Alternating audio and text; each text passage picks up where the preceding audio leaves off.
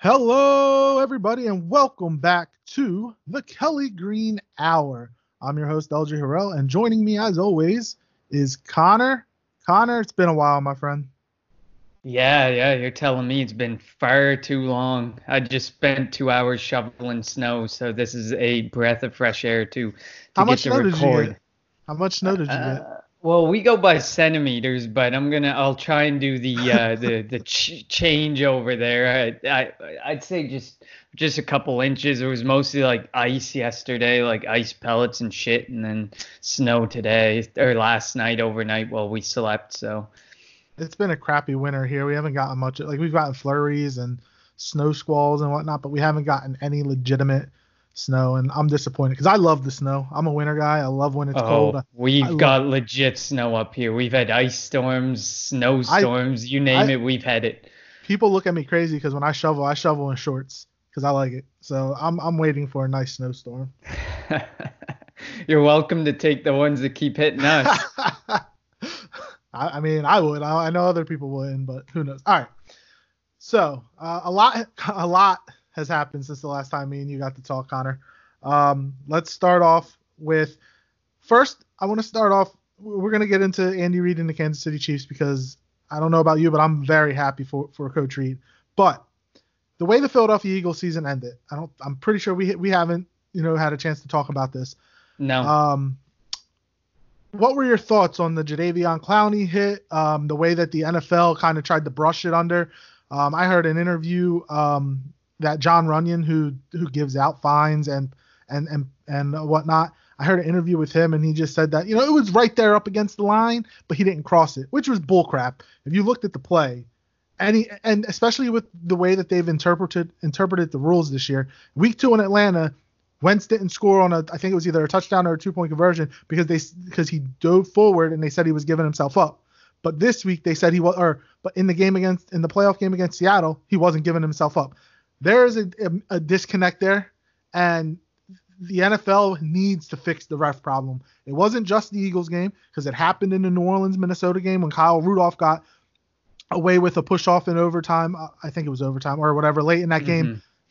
he got away with a push off, but they called it in the Super Bowl on George Kittle at the end of the first half against Hmm. when the Niners were playing the Chiefs. There is a disconnect there, and I think a lot of people would agree that something needs to be done when it comes to the refs.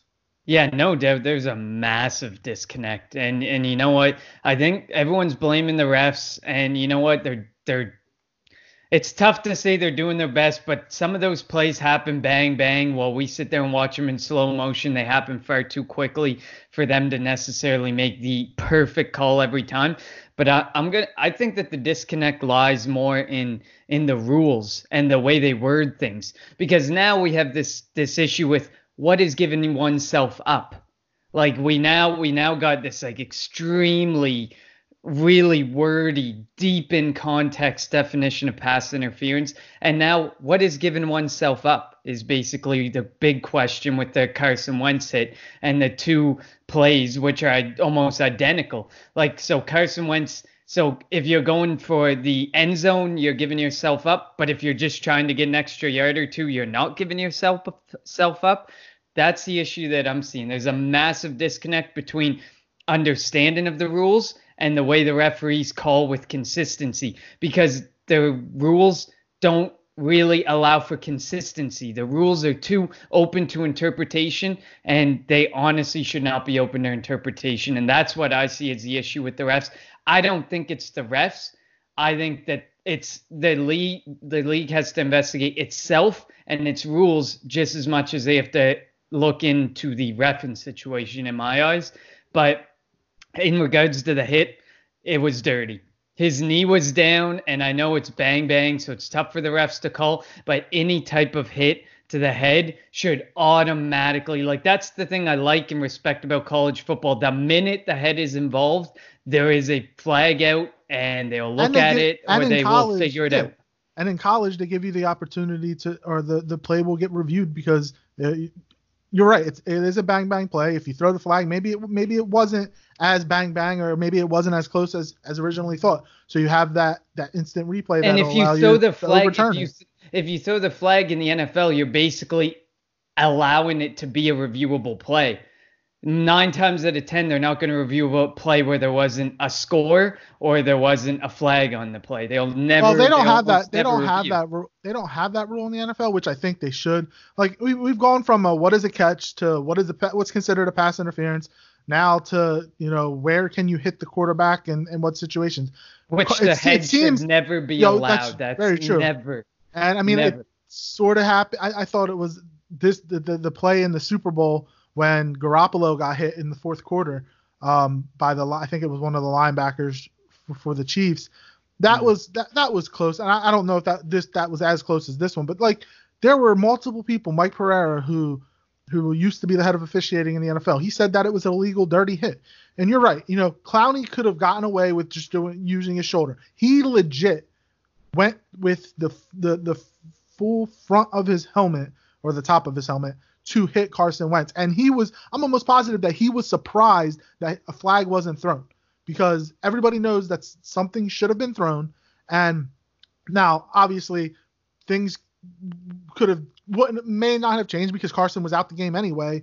And it came down to Josh McCown, who ended up tearing his hamstring and having to play because the Eagles only had McCown and Wentz active. But like, you at least, so if you would have thrown the flag there, yes, Carson would have been out, but it would have been in the back of the Seahawks player's mind that you can't hit late. It happened later in the game, not to that extent, but McCown was getting hit when he was going out of bounds. Greg Ward was getting hit late, like when he was going out of bounds. You just allowed the Seattle Seahawks to take that extra step that if you would have threw the flag on Clowney early in the game, that wouldn't have happened, and maybe things would have turned around, and the Eagles could have possibly come back. And I'm not saying they would have, but at least it wouldn't have allowed the Seattle Seahawks to take that extra step to try to get more players out the game. Exactly. I think it's the precedent setting aspect of it, because then the players understand, okay, we're not going to get away with that. We shouldn't do that. But then you talk about the Jimmy Garoppolo hit in the backfield. The situation there is, and that this is why I think that the play by Clowney was dirty too, is there is a rule saying you have to shift your body weight away from the quarterback when hitting them. Maybe because he quote unquote didn't give himself up or gave himself up or whatever they want to say. It's a whole different rule. But I think if you're coming down with your weight on the quarterback anywheres, I mean, I know you become a runner and stuff, but still, even if you're hitting a running back like that or a receiver like that, you should not be putting your body weight all down on the neck and the head area. It just makes no sense. And I mean, I know hindsight 2020, we can't really say what could have been, but I mean, the way that offense played with McCown and the way that offense plays with Wentz, I think one can assume we might have been able to pull that game out because of the way that the Seahawks were playing. The Seahawks if Wentz was there. Yeah, the Seahawks weren't, playing well at all, and the Eagles were with Wentz probably were I think the better team. And dang, I can't even remember what I wanted to say. But still, it's frustrating just the way that game played out, because the Eagles, could have been playing into the second round of the playoffs, and who knows what happens if they go to Green Bay. They did win in Green Bay. We don't know if Carson would have been able to play the next week, even though Doug said that he believes that he would have been able to. But Brandon Brooks wouldn't have been playing. There were a couple, so who knows? By the way, did you have a chance yet to start watching that Amazon Prime All or Nothing on the Eagles yet? No, but I definitely am going to. I know it's on my to watch list. I finished it, and like when you get to that last episode, I have throughout the series, Brandon Graham was a star, and I have a newfound respect for Josh McCown. He is a smart guy, and if he doesn't continue to play, he's 40, maybe he doesn't coming off this injury. The Eagles need to find a way to bring him back to be on this coaching staff. Well, you kind of knew like all along the way he was on the sideline. He was like the hype man on the sideline, but he's played football for so long, the intelligence and what he has and the different types of offenses he's seen, that's what you want in a backup quarterback. That's why it was such a great pickup when it happened, because Carson Wentz needed someone like that. And I know him and Foles kind of fed off of each other, but this is a guy who's knows so much and who can point some things out to you that maybe even a coach doesn't see, because this guy's been in the league so damn long and with so many different teams, seen so many defenses and so many offenses, that you have to respect McCown even more, knowing the whole hamstring thing as well. Yeah, definitely. All right, so let's shift to the Kansas City Chiefs briefly. Andy Reid finally, after 21 years of coaching, got his Super Bowl ring as a head coach. He does have one. He does have one from his days in Green Bay. But I don't know about you, but I was happy for Andy Reid. I was cheering on the Chiefs, and all his former players, 97, 98% of his former players were all cheering for him. From Brian Dawkins, Donovan McNabb, Ike Reese, everybody, Jason Kelsey, Fletcher, everybody was cheering on Andy Reid and the Chiefs because, everybody knows what Andy Reid has been through, and just having that opportunity to get the Super Bowl. And it's funny that the Super Bowl kind of played out like it did 15 years ago. Fourth quarter, Chiefs down by 10. What was back in Super Bowl 39? The Eagles were down by 10, and you see just the way Andy Reid has evolved as a head coach, and the way the game plans that he devises. It does help when you have the best quarterback on the planet, in Patrick Mahomes. But I was happy for him, and I was happy. He has a chance to win multiple Super Bowls if they're able to build the team around Patrick Mahomes, who's going to get like $1 bajillion a year contract soon. I don't know how they're going to fit that under the salary cap, but if they're able to build this team around him, he's going to be coaching for another 5-10 years, and he has a chance to win multiple Super Bowls. Oh, I completely agree. I mean, I was so proud. I was so pumped. I was cheering for the Chiefs all the way.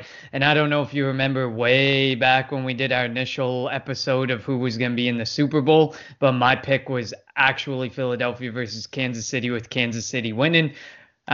So, I mean, I was half right in that situation, but I just found that this Super Bowl run was so much like the Eagles Super Bowl run in different ways, the adversity that they faced. So they faced adversity. The Eagles faced being the underdog, and they both took on those roles. I mean, they were missing Mahomes for 4 weeks of the season. Their defense started out as one of the weaker defenses in the league and turned around into this not amazing defense, but strong enough defense to allow Mahomes to go out there and put up the points he had to put up. It was just amazing to see what they went through. I mean, I picked the Chiefs all the way because of Patrick Mahomes, and when he started missing time, I was like, oh shit, maybe I was wrong in my pick. But it turned out that, it went in favor of Andy Reid, and I'm so happy for Andy Reid, especially. This solidifies. I know the debate was there, and I debated against him. I said he needs a Super Bowl to get to Canton. Well, now he's going to Canton. I don't think he needed one to get there, in all honesty. There are coaches, I can't think of off the top of my head. There are coaches that are in the Hall of Fame that didn't win anything, and he's a top. I think legitimately he's a top 10 coach of all time. It's amazing. Yeah, he evolved the game of football. He's most famous for the run pass option and bringing it into the NFL, something that's so vitally important to some of the offenses nowadays. And you look at the coaching tree and the coaches that have come from it. I know coaching tree doesn't matter for getting you to the Hall of Fame, but still, that you have to consider that a bit, because it's like, wow, look at all those coaches, look at all those titles that are because of coming off of that tree, and it's really amazing. It's great for Andy Reid.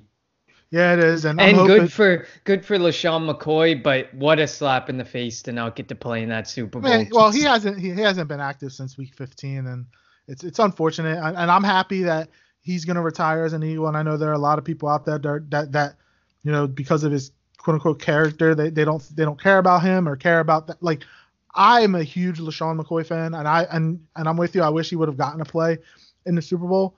But when you have those two young, Damian Williams and whoever, I forget who the other running back is. Thompson. Yeah, when you have those running backs, and you can see that Shady's sort of kind of lost a step. But I'm happy that he's going to retire as an Eagle. He should. He's the all-time leading rusher, definitely one of the top 1 or 2 running backs in franchise history. So And I mean, let's be serious here. He should never have left, and would never have left if it wasn't for Chip Kelly. Well, if it wasn't for Chip Kelly, Deshaun would have this. never left. Shady would have never left. Jeremy Maclin would have never left. We would have had a lot more Eagles for life. Yeah, that's very, very true. And you mentioned how their defense kind of picked it up. It helps when you bring in the Honey Badger, who's a really good player, and then they made the claim on Terrell Suggs helping their pass rush. They went out and made moves to solidify their team, solidify their defense to build for the future. And it also helps that, the Miami Dolphins beat the Patriots, because if the Patriots win that game, the Patriots get home field, and Kansas City is playing the wild card round. They're playing Tennessee in the wild card round of the playoffs. So a lot of things had to go in their favor, and it worked out for them. It helps, again, that you have a superstar quarterback who can go out and do a lot, can do almost anything, can make any throw, and doesn't get phased when he turns the ball over. I mean, the man dislocated his kneecap and then led the team to the Super Bowl. Like that, I can't even fathom dislocating my kneecap and coming back at all, or having the consideration of coming back to play football that year. So, I mean, that's just, it's amazing. Yeah, like you said, he's going to get a ridiculous contract, and how Kansas City works that. I mean, we know that the salary cap goes up on average $10 million a year, but this man's probably, odds are pretty good. If Dak Prescott's looking for more than $33 million, my estimate is in the $45 to $50 million AAV range for Patrick Mahomes. And the way that they work that within the cap, that will speak to the executives that they have in charge for sure. Yeah, definitely. So congratulations again goes out to Andy Reid and the Kansas City Chiefs. Now let's move to the Philadelphia Eagles. They spent the better part of like a month interviewing candidates for their open offensive coordinator position. And at the end of it, this is Doug Peterson's offense. This is Doug Peterson's team. He wasn't going to give up play calling, which in my opinion, I think he should. But again, what do I know? So Doug Peterson is quote unquote the offensive coordinator. They moved some, Press Taylor is the quarterback's coach and the passing game coordinator. Matt Burke, who was just the defensive assistant last year, takes over as the defensive line coach. Marquand Manuel, the former Atlanta Falcons defensive coordinator, comes as a defensive backs coach, taking over for Corey Unlin, who is the Detroit Lions defensive coordinator now. Aaron Moorhead is now the wide receiver coach, taking over for what the heck was our why can't I remember who our wide receiver coach was? What wasn't it? Carson? Yes, Carson Walsh. Thank you, Carson Walsh. And then they brought in three guys from to help out on the offense. They brought in Rich Scangarello, who's going to be a senior offensive assistant. He was the offensive coordinator with the Broncos last year, and he worked well with Drew Luck. Drew Luck went like 4-1 down the stretch, and he was able to put some creative things in on the offense.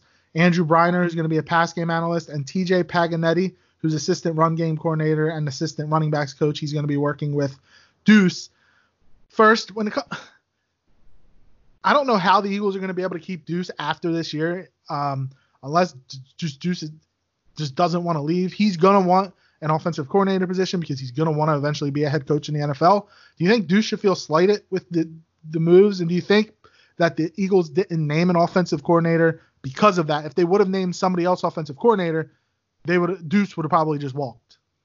Well, I mean, I think the big thing when considering the whole situation with an offensive coordinator was simply what you said a minute ago. Peterson doesn't want to give up the play calling, and people want that offensive coordinator position to, be that jump off point to their first head coaching gig. And essentially, if you can't get that head coaching gig being a senior assistant or a passing game coordinator.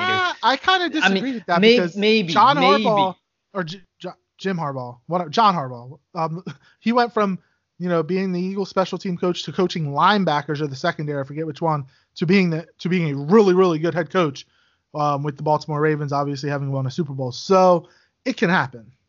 Yeah, I mean, it could happen. I just think being an offensive coordinator gives you that more of that advantage because you're doing the play calling, you're doing a lot more of the game planning, but yeah, for Deuce, yep, I'd probably feel a little bit pissed off with the direction they went, but I get it. Press Taylor was your quarterback's coach. He's built a relationship with the quarterbacks, McCown, Sudfeld, Carson Wentz, most importantly and all importantly. So it makes sense that he be the passing game coordinator. It makes sense that, this be the situation that it is, and that the running game coordinator remain who it was last year as well.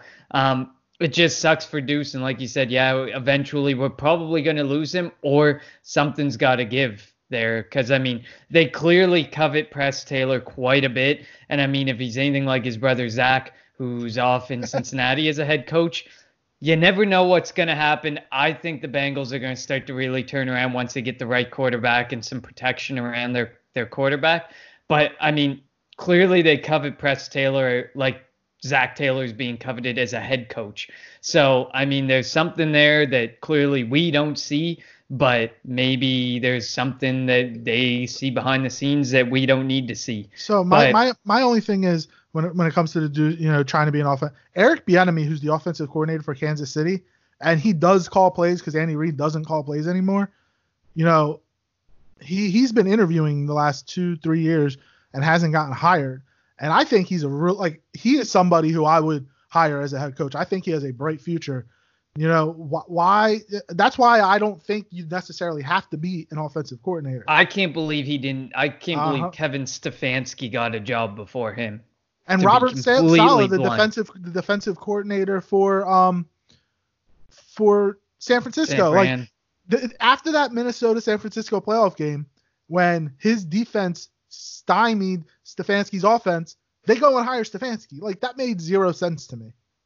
No, it doesn't make any sense. Bieniemy should have a job, and why he doesn't have a job or why he hasn't gotten a job is really beyond me. And good for Andy Reid, good for the Chiefs. People are just they might be feeding the Chiefs another Super Bowl by allowing them to keep Bieniemy there with Andy Reid. But ultimately, eventually they're going to realize, eventually they're going to see who Bieniemy is and what he brings to their team and what he brings to their offense. And it's a shame he hasn't gotten hired somewhere else, but I think this may be the final year, especially if the Chiefs can make another run, deep run, maybe even another Super Bowl run. I think you'll see that Bieniemy get a job sure. And I also think that's why Andy Reid declined to allow Mike Kafka to interview here for the offensive coordinator position, because he thinks he's going to lose Bieniemy with possibly next year, and Kafka can slide right in to being his offensive coordinator. There were names that the Eagles were looking at, Kafka and Urban with the James Urban with the Ravens. So hopefully that this, the Niners, the Rams, and the Cardinals all don't have offensive coordinators. They have the head coach who calls the plays, and then they'll have a run game coordinator and a pass game coordinator. Jeff Stoutland's the Eagles' run game coordinator. Press Taylor's going to be the pass game coordinator. Scangarella's going to help out, bring in hopefully some fresh ideas, which is what I wanted the Eagles to do. Bring in a fresh face. I don't know anything about, I don't know what type of, system he's or what type of ideas he's going to bring in, but hopefully it's something new and we don't see the same old, because Doug Peterson got very, very predictable. Granted, they were doing it with, Greg Ward and Boston Scott, and he didn't have, they're going to go out and Deshaun will be healthy next year. Hopefully they're going to go out and draft hopefully a Henry Ruggs or Jerry Jeudy, CeeDee Lamb, somebody like that, bring in young speedsters. Miles Sanders is going to be in the second year. He's going to be good.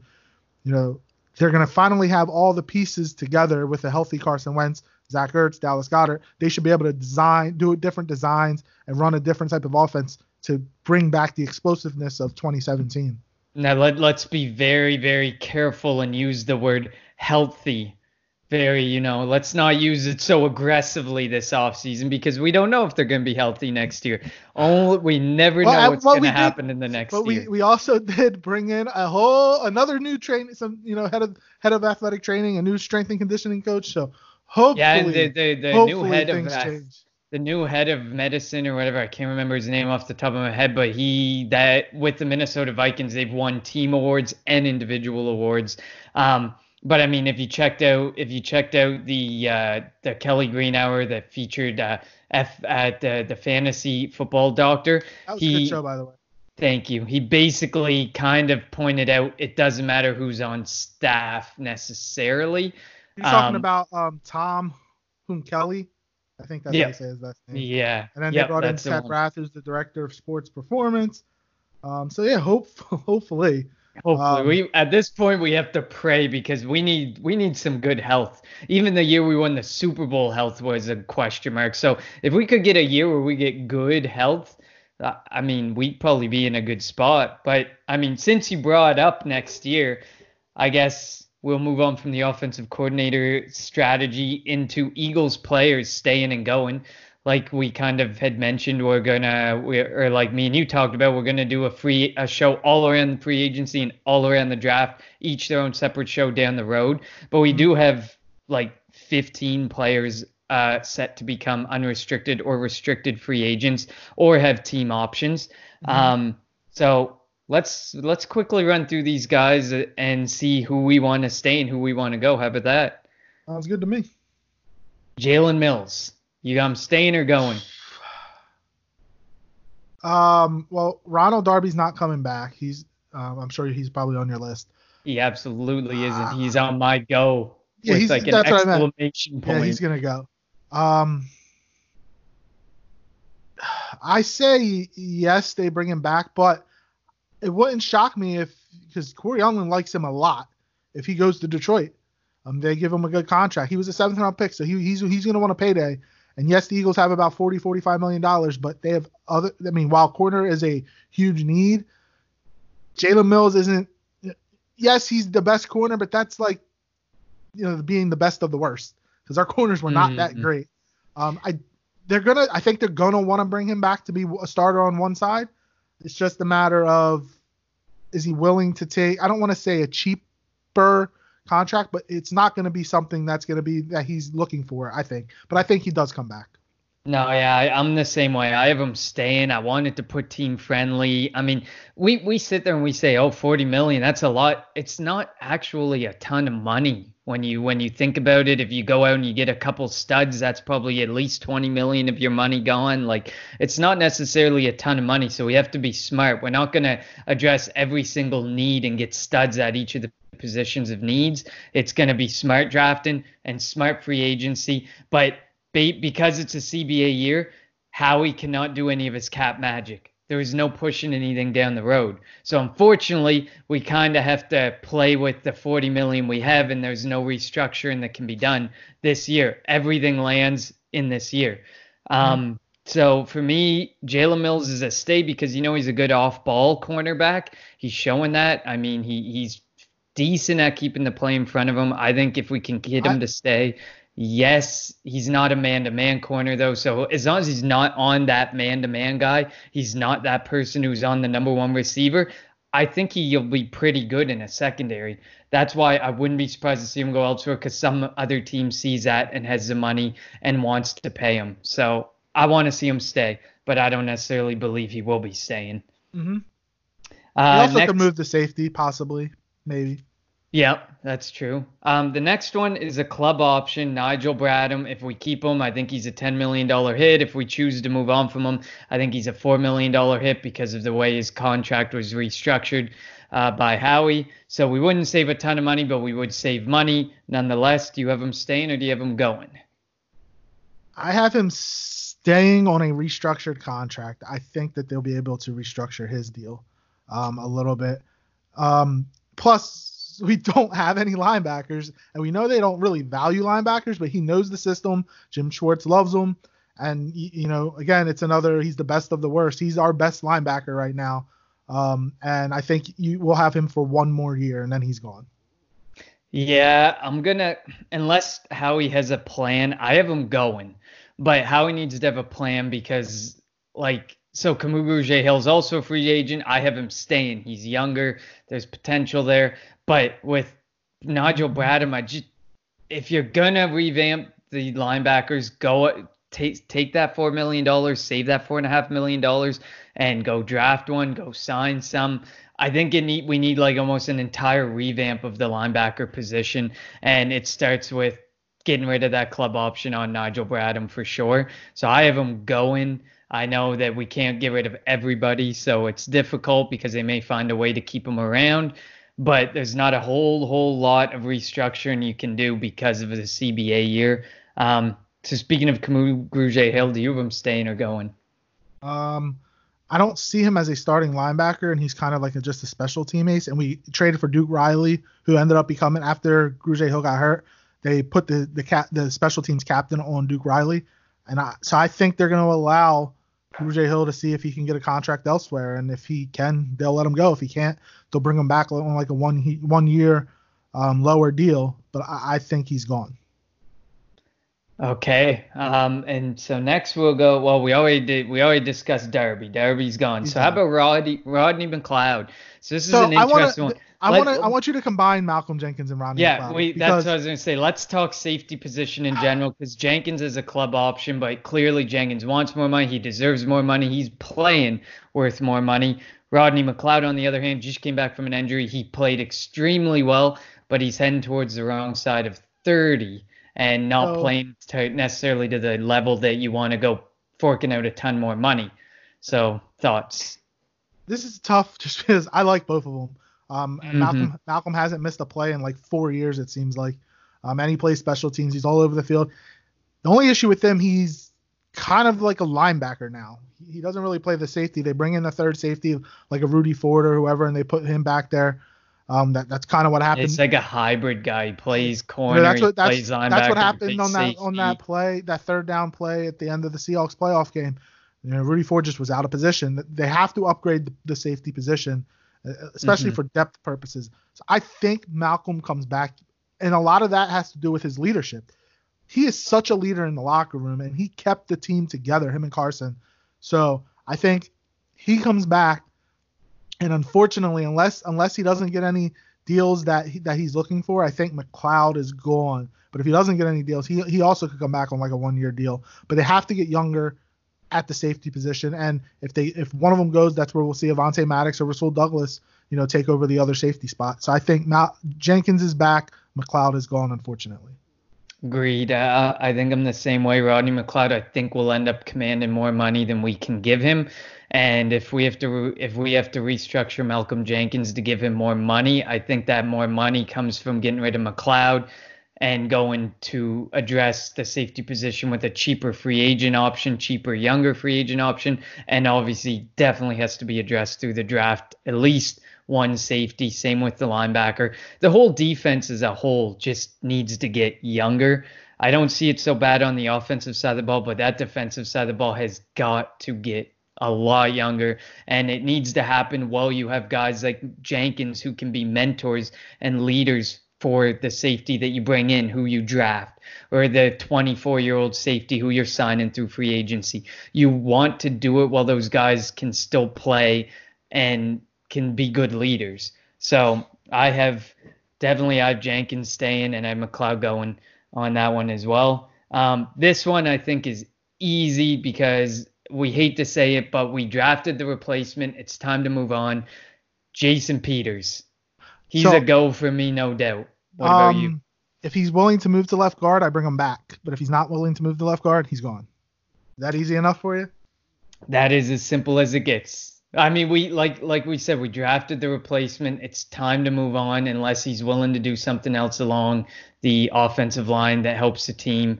Definitely, I agree. While we're along that offensive line, how about Halipulivati Vaitai? He's a great depth piece. We saw him, was able to insert in there when Brandon Brooks went out, and he did his job. He was on the Super Bowl team. I think somebody's going to give him a starter's contract.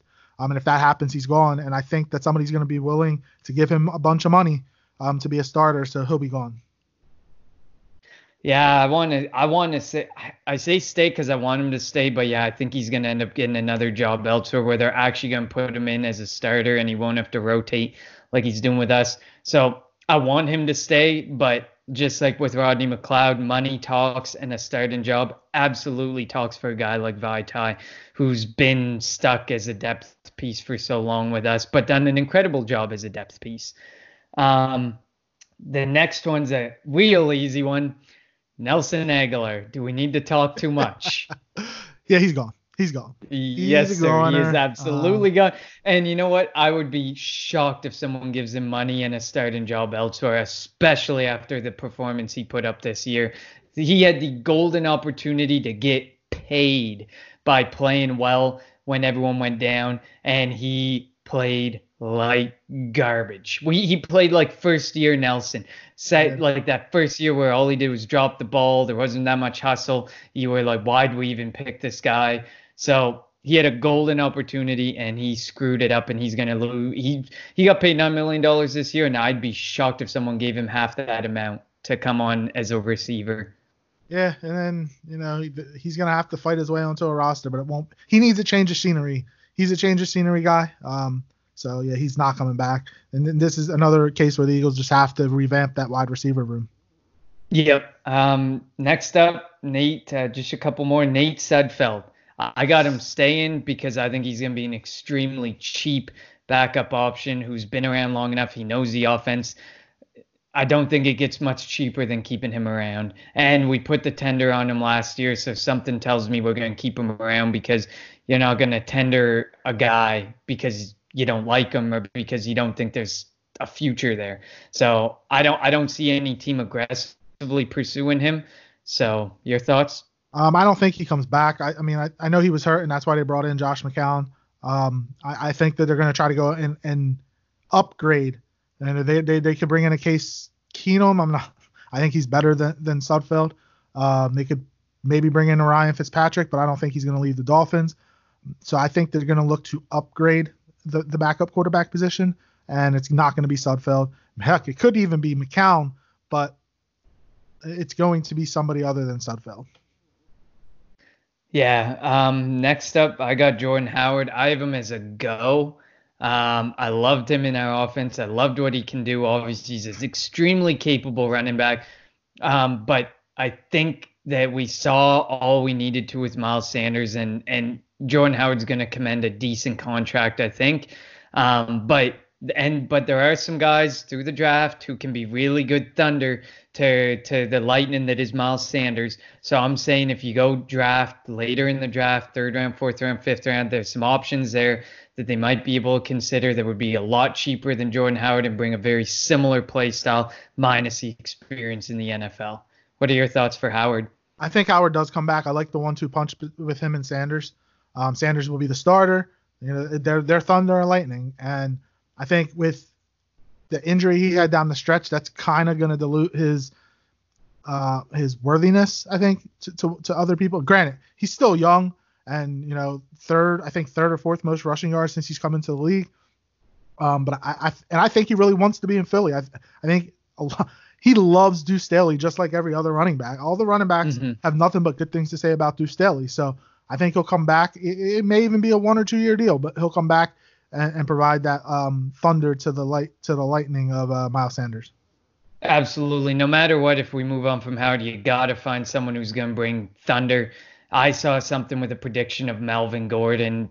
Please, no, we're not going that direction. If the man wouldn't take a pay cut for the LA Chargers, he's not going to take a pay cut to come to Philadelphia. So to be a backup, cheaper. Yeah, to be essentially to be thunder to somebody else's lightning. Good luck with that. Finally, the last one, I have him staying as long as it's a team-friendly deal, but we definitely got to get younger behind Malik Jackson, who hopefully, fingers crossed, plays for us next year, and Fletcher Cox. Timmy Jernigan, do you got him staying or going? He played really well this year, and I think that that's going to allow him to get a decent contract. Even though I thought the same thing last year when he came back on a 1-year deal. So I think he's going to go because I don't think that he's going to get the contract that he wants offered to him, or he's going to get a contract that he wants offered and a chance to start. But again, it's another piece where if he doesn't, he'll come back on a 1-year deal. I think that trio of tackles that we have when healthy, they're really, really good. But but you're right. They also do have to get younger, and they like Hassan Ridgeway. They like Anthony Rush. They got some young guys behind them, so we'll see. But I think, unfortunately, Tim Jernigan's gone. Yeah, and I listened to a podcast the other day, the Spot Track podcast, and they were talking about the NFL and the CBA and the impact on contracts this year. And during that podcast, the guy said you will see a ton of 1-year deals this year because you can't restructure, because you can't push money down the line, because you don't know what the league looks like in the next year. You don't. So there's Well, I not mean much that that you could can do. change because there's a lot of talk of the CBA could be agreed upon by free agency or by the draft time. So Well, hopefully, which is hopefully. coming some quick. Yeah, The I draft know. is 2 weeks away, and the free agency opens Draft's in in what, April. The 35 draft's in days or the draft? Sorry, draft's I in was April. wrong. Sorry. The 2 months. free agency starts in 30 some days, and then it's the draft that's like 60 days away. But that. I'd be shocked. I'd be shocked to see it happen, but we'll see. They are voting on a bunch of things. Do you think there will be a 17th game? I would love to see it, but it's going to be at the expense, which is fine. It's going to be at the expense of the preseason, which is absolutely fine. Absolutely I'd fine. scrap it. Obviously, if we get another week of meaningful football and we can scrap 2 weeks, 3 weeks, just scrap the preseason altogether, I would be absolutely. Well, they won't do that. games. It's still going to be 20 games, so it'll be 17. They'll get rid of one, and then when they eventually go to 18 game regular season, they'll get rid of a second preseason game. So like they'll just get rid of one preseason game for a regular season game, which my question then becomes that 17th game. We already have 8 home games, 8 away games. Is it a neutral site game? How do they determine who gets the extra home game? There's a lot of things that do have to be figured out before they come to that final decision. All I know is thank God we're not the Jags. They're going to be in London. They're going to be in London. They're going to be the London Jaguars in a couple years. So like, does anybody in Jacksonville actually care that they have 2 games in London? Because are there even Jacksonville fans? Is the question. Like they're going to be the London. You know what? They're going to be the London Jaguars in 2 years. My buddy told me when it happened, and my buddy was more upset than my other buddy who's a Jags fan. My buddy who's a Raiders fan and me were more upset for the Jaguars as a team than the Jaguars fans were. I don't know how they're going to get anybody to want to play there or play for that team in free agency. Like I have no idea how they're going to attract free agents. And they're paying Nick Foles on a massive wasted contract. But hey, if I digress. Here we go. Here's a quick question before we. If they cut Nick Foles, do you bring him back as the backup? If he takes a massive pay cut, like we're talking, like if you want to come back for $4 or $5 million, $6 million, absolutely, because he's already going to get paid all that guaranteed money. Yeah, if he gets cut, he gets all whatever his guarantee was, which I think was like 40-ish or whatever, 40 to 50 mil. Like if that happens, he gets all that money. He don't need a big time contract. He can just come back here where he plays well, where he loves it, and be the backup. Now my only question is, can Carson handle that? That's where the big question comes to. I think Carson would be able to handle it. I think Carson's a bigger guy than that. But I mean, but some fans have made it seemingly very hard for Carson Wentz to be okay with him coming back because they want a statue. They want a statue of Nick Foles and Carson Wentz. If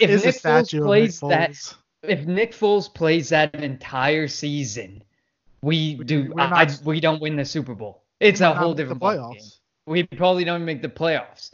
Exactly. So, I mean, whatever. If I was Carson Wentz, I'd be like, bring in whoever you need to back me up, but I'm going to be healthy and I'm going to shut up the critics, the injury-prone critics.